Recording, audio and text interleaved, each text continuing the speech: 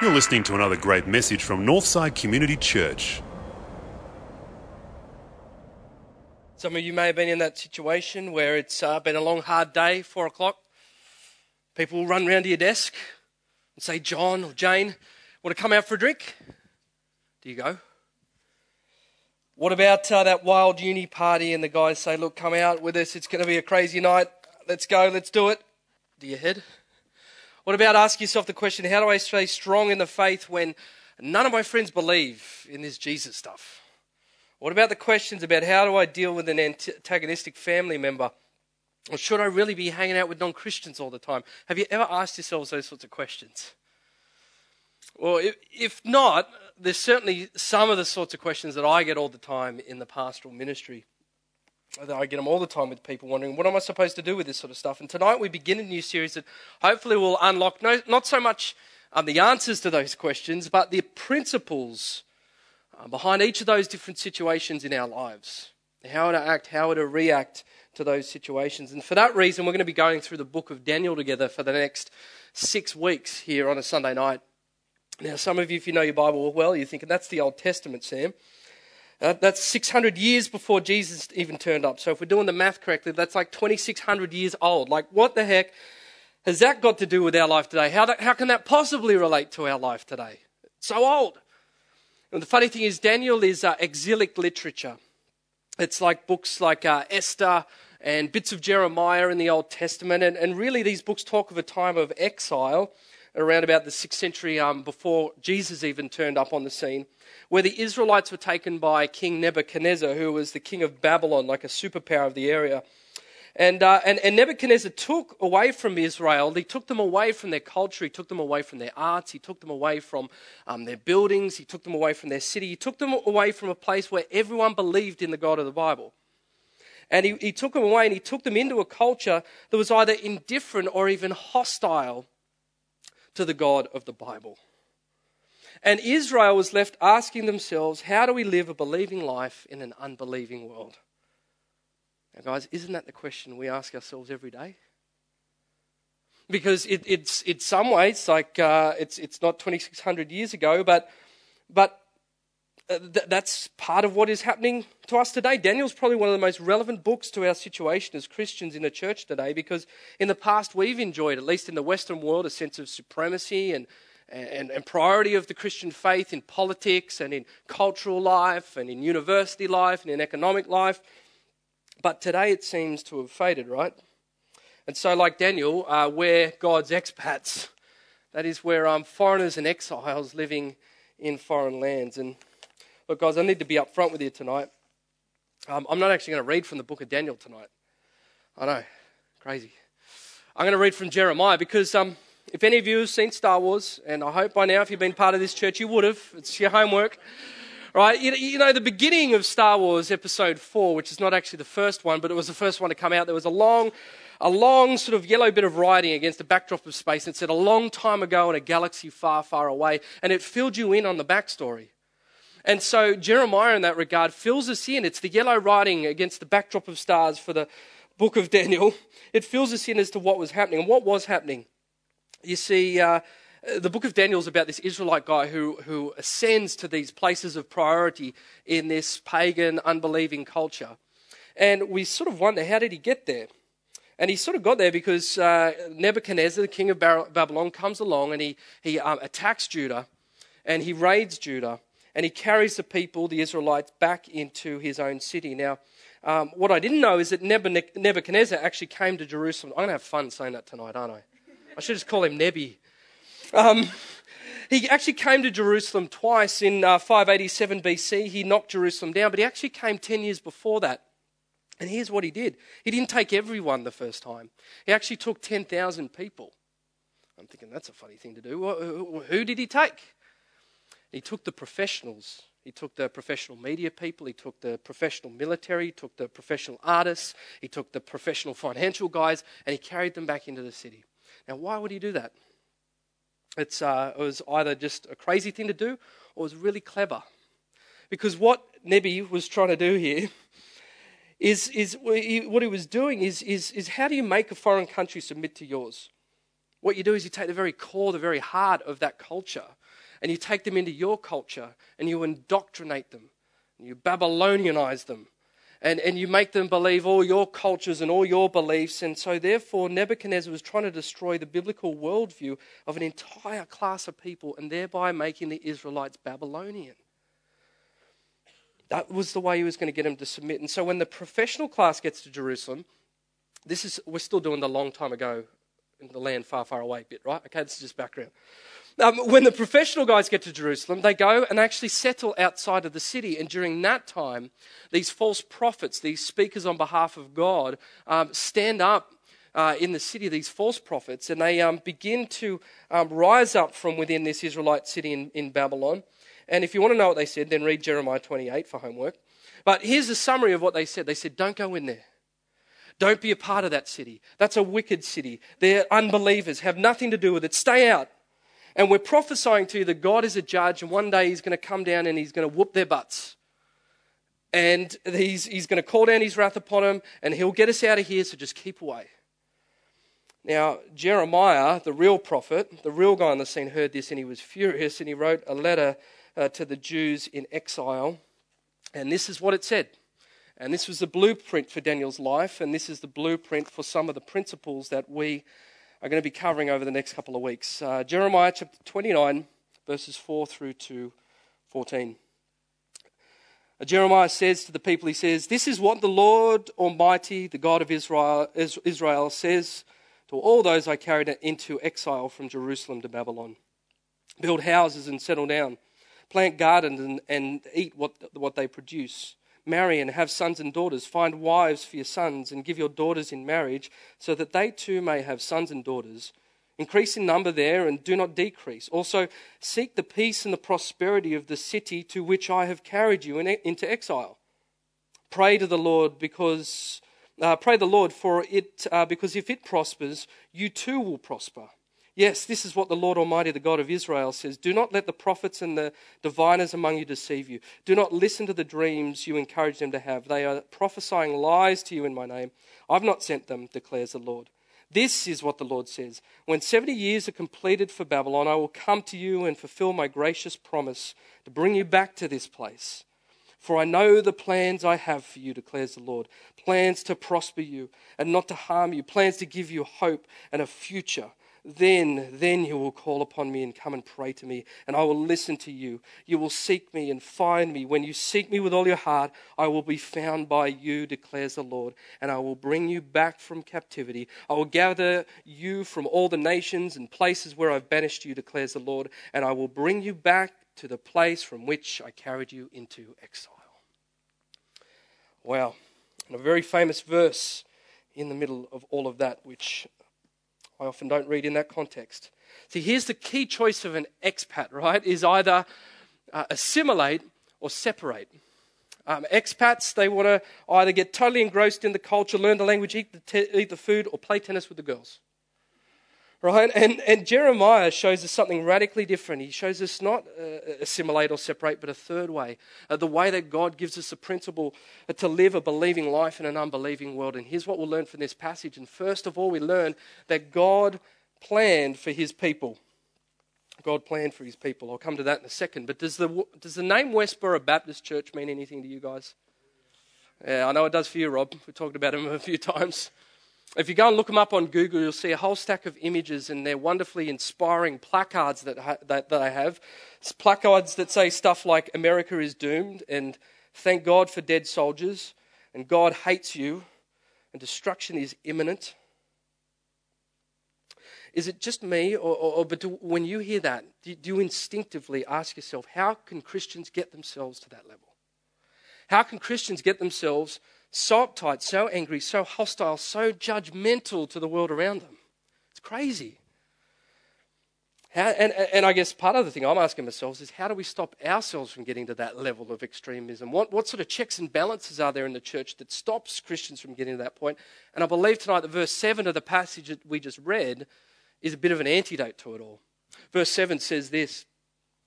It says, "Also seek the peace and the prosperity of the city to which I have carried you into exile. Hear that? The city to which I have carried you into exile. So here's the remarkable thing about this story straight up. Here's the crazy thing. It was part of God's plan to turn his people into exiles and foreigners. God planned this, and God was saying through the prophet Jeremiah, your loss of cultural power, your need to live as believers in an unbelieving world is part of my plan.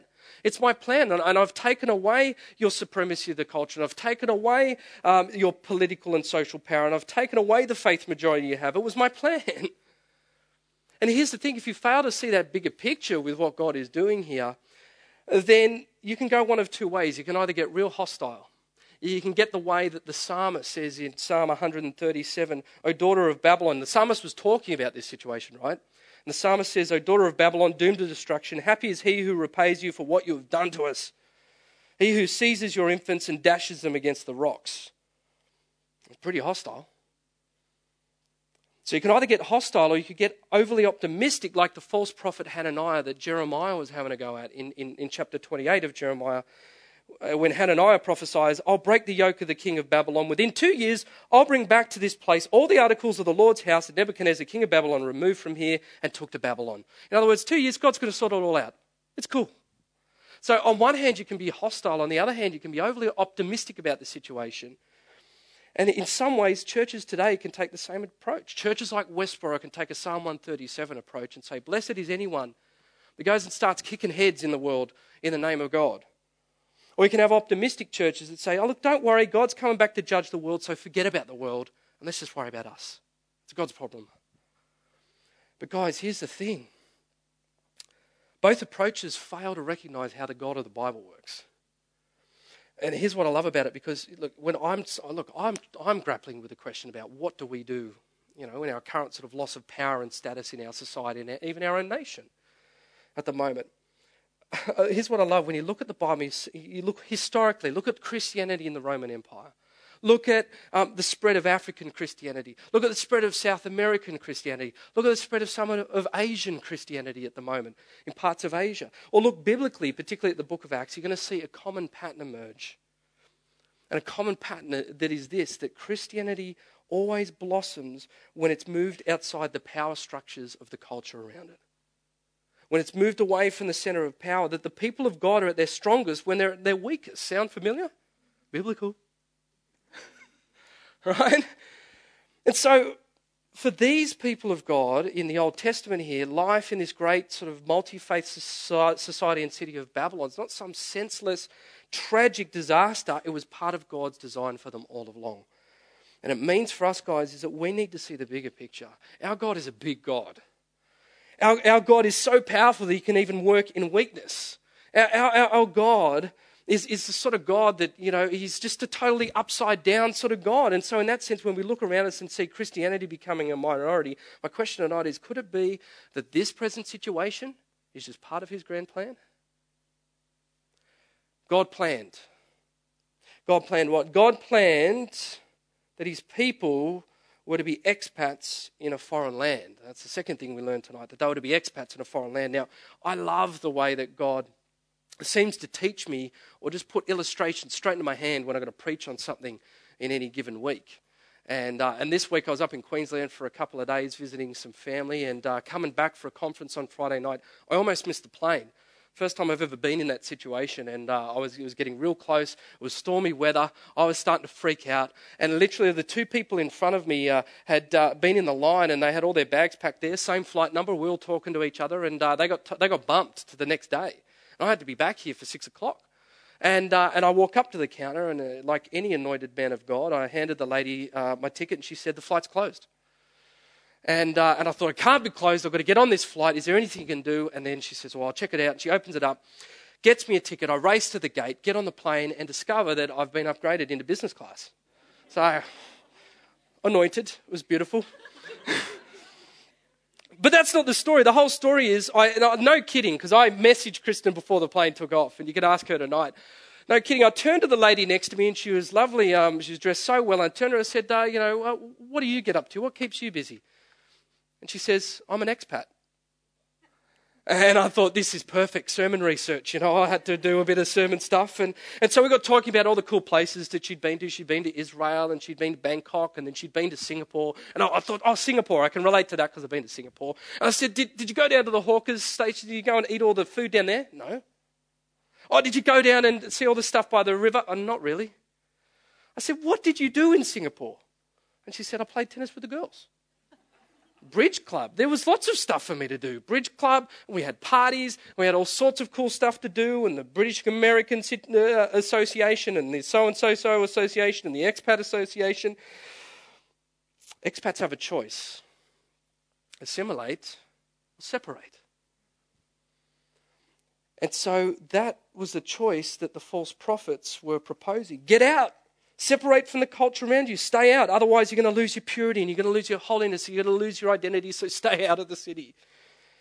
Now, guys, isn't that the sort of mindset that have caused traditional churches around the world to muck this up so badly in the past?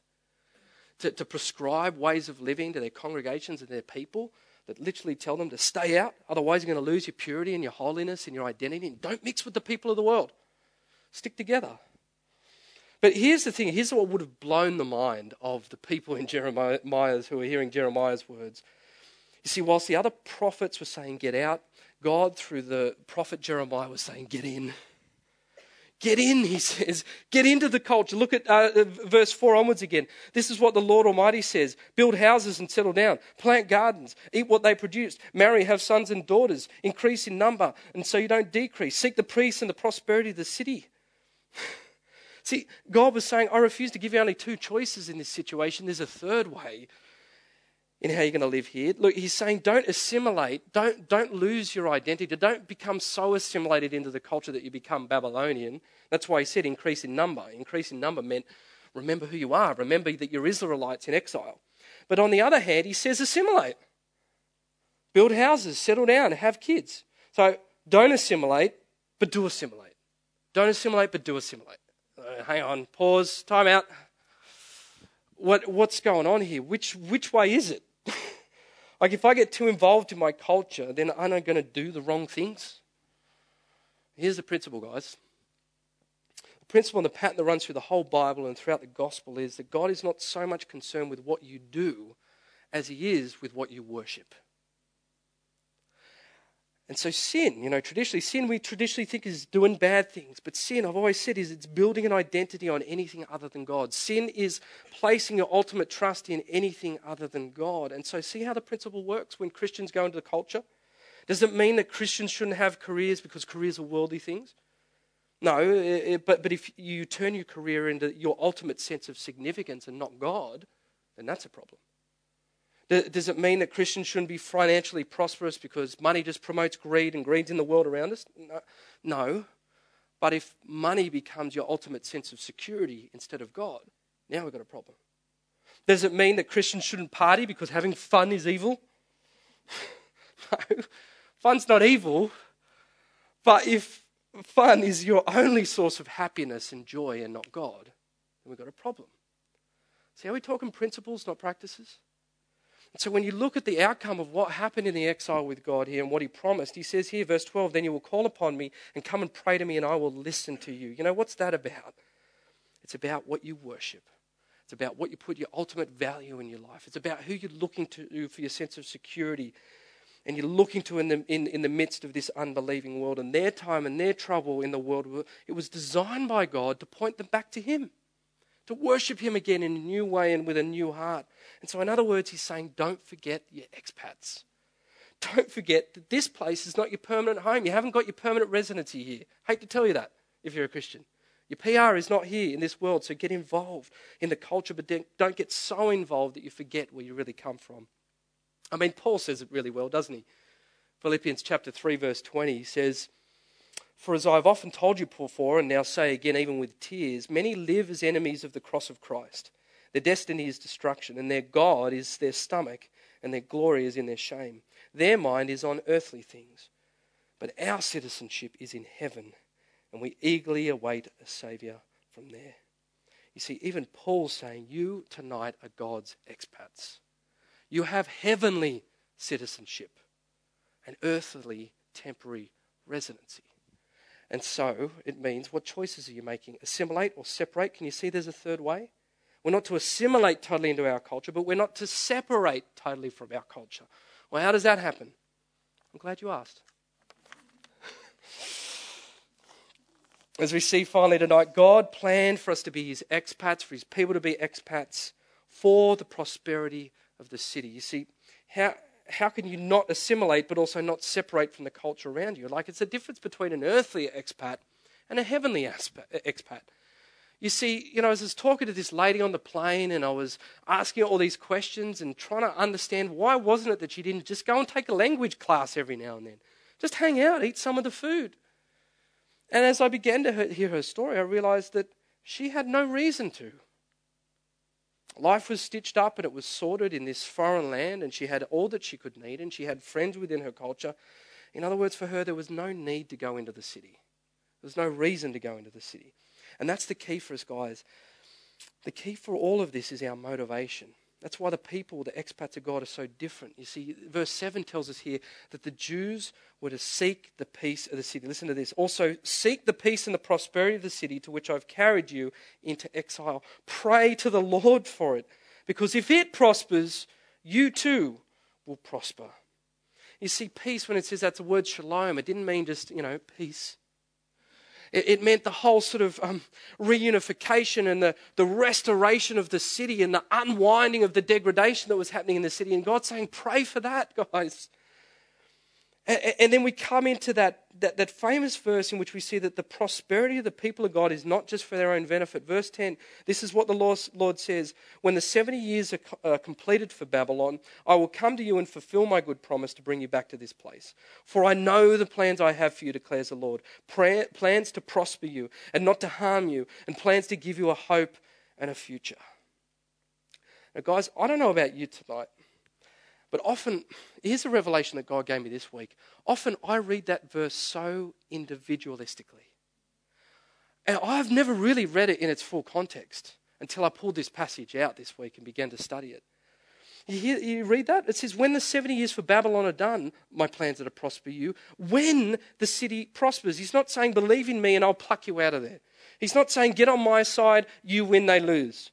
He's not saying I have a plan for you that you win and we forget about them. No, what it was saying is that God's purposes were to bless not just his own exclusive people, but both the believer and the unbeliever through this exile. And so what he's saying is this: he's saying, I don't want you to go into the city and build your little churches. I don't want you to go into the city. My expats are not to create their own little tennis clubs and dinner parties and bridge games. They go into that foreign culture in order to bless that culture. And so when I read that, my heart sank. Because the God of the Bible, surely we can see it tonight, the God of the Bible is not about shoving placards in people's faces. The God of the Bible is saying in this verse, in this passage tonight, for the workmate who's going to jeer at you tomorrow because maybe you decide that you won't cover up the fact that you went to church tonight. He says, I've placed you there for them. The God of the Bible says tonight for the family member that is still struggling to come to grips with their faith and now is frankly becoming antagonistic every time you bring God up in a conversation. God's saying, I placed you in that conversation for them.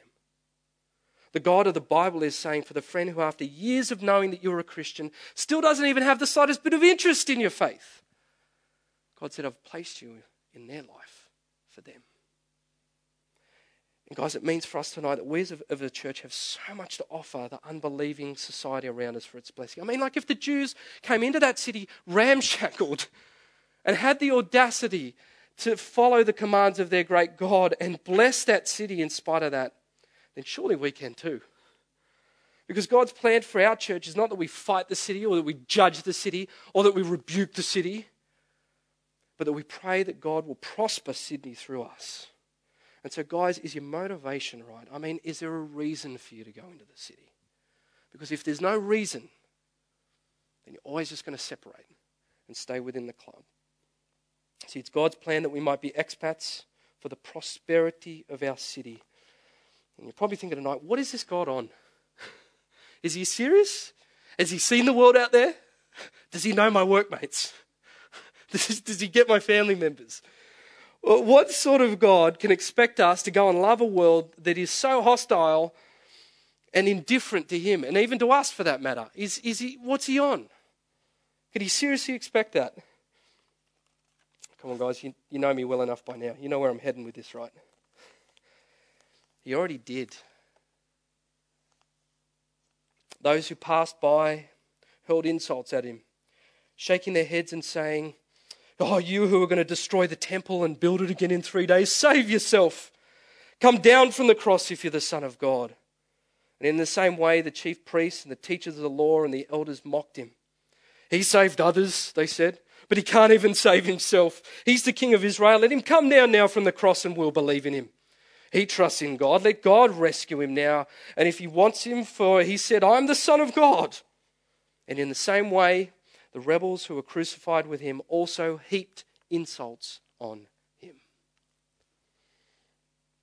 Guys, only in Jesus Christ do Christians have someone who stared a hostile, unbelieving world in the face and loved the city for the sake of the city of God. And until we look at the cross of Christ and see a man dying for a culture that was so hostile toward him that it killed him, we'll either try and assimilate in order to avoid that hostility, or we'll separate and become hostile towards the world around us. But we'll never go into the sake of the city for the city. But even for Jesus, even the question of assimilate or separate was one that he had to grapple with. You see, if he assimilated, he wouldn't have been killed. He'd still be sipping tea with the Pharisees. But if he separated, then he never would have left that wonderful place at the right hand of the Father and humbled himself and became a man for our sake and died for us. He lived the third way. He didn't even live the third way. He also lived out the promise that Jeremiah and his contemporaries yearned for, and that Israel for years after yearned for. That statement that said, "Well, then when you call upon me and come and pray to me, I will listen to you. You will seek me and find me. When you seek me with all your heart, I will be found by you." Because finally, in the person of Jesus Christ, exiles and foreigners could now find God. And so, guys, look, the reality is at one point, we were all foreigners. The real problem, the big problem in all our lives is not just how we live a life of faith in an unbelieving world, but it's the problem that the gospel solves. The gospel is this, that at one point, all of us were exiles and foreigners.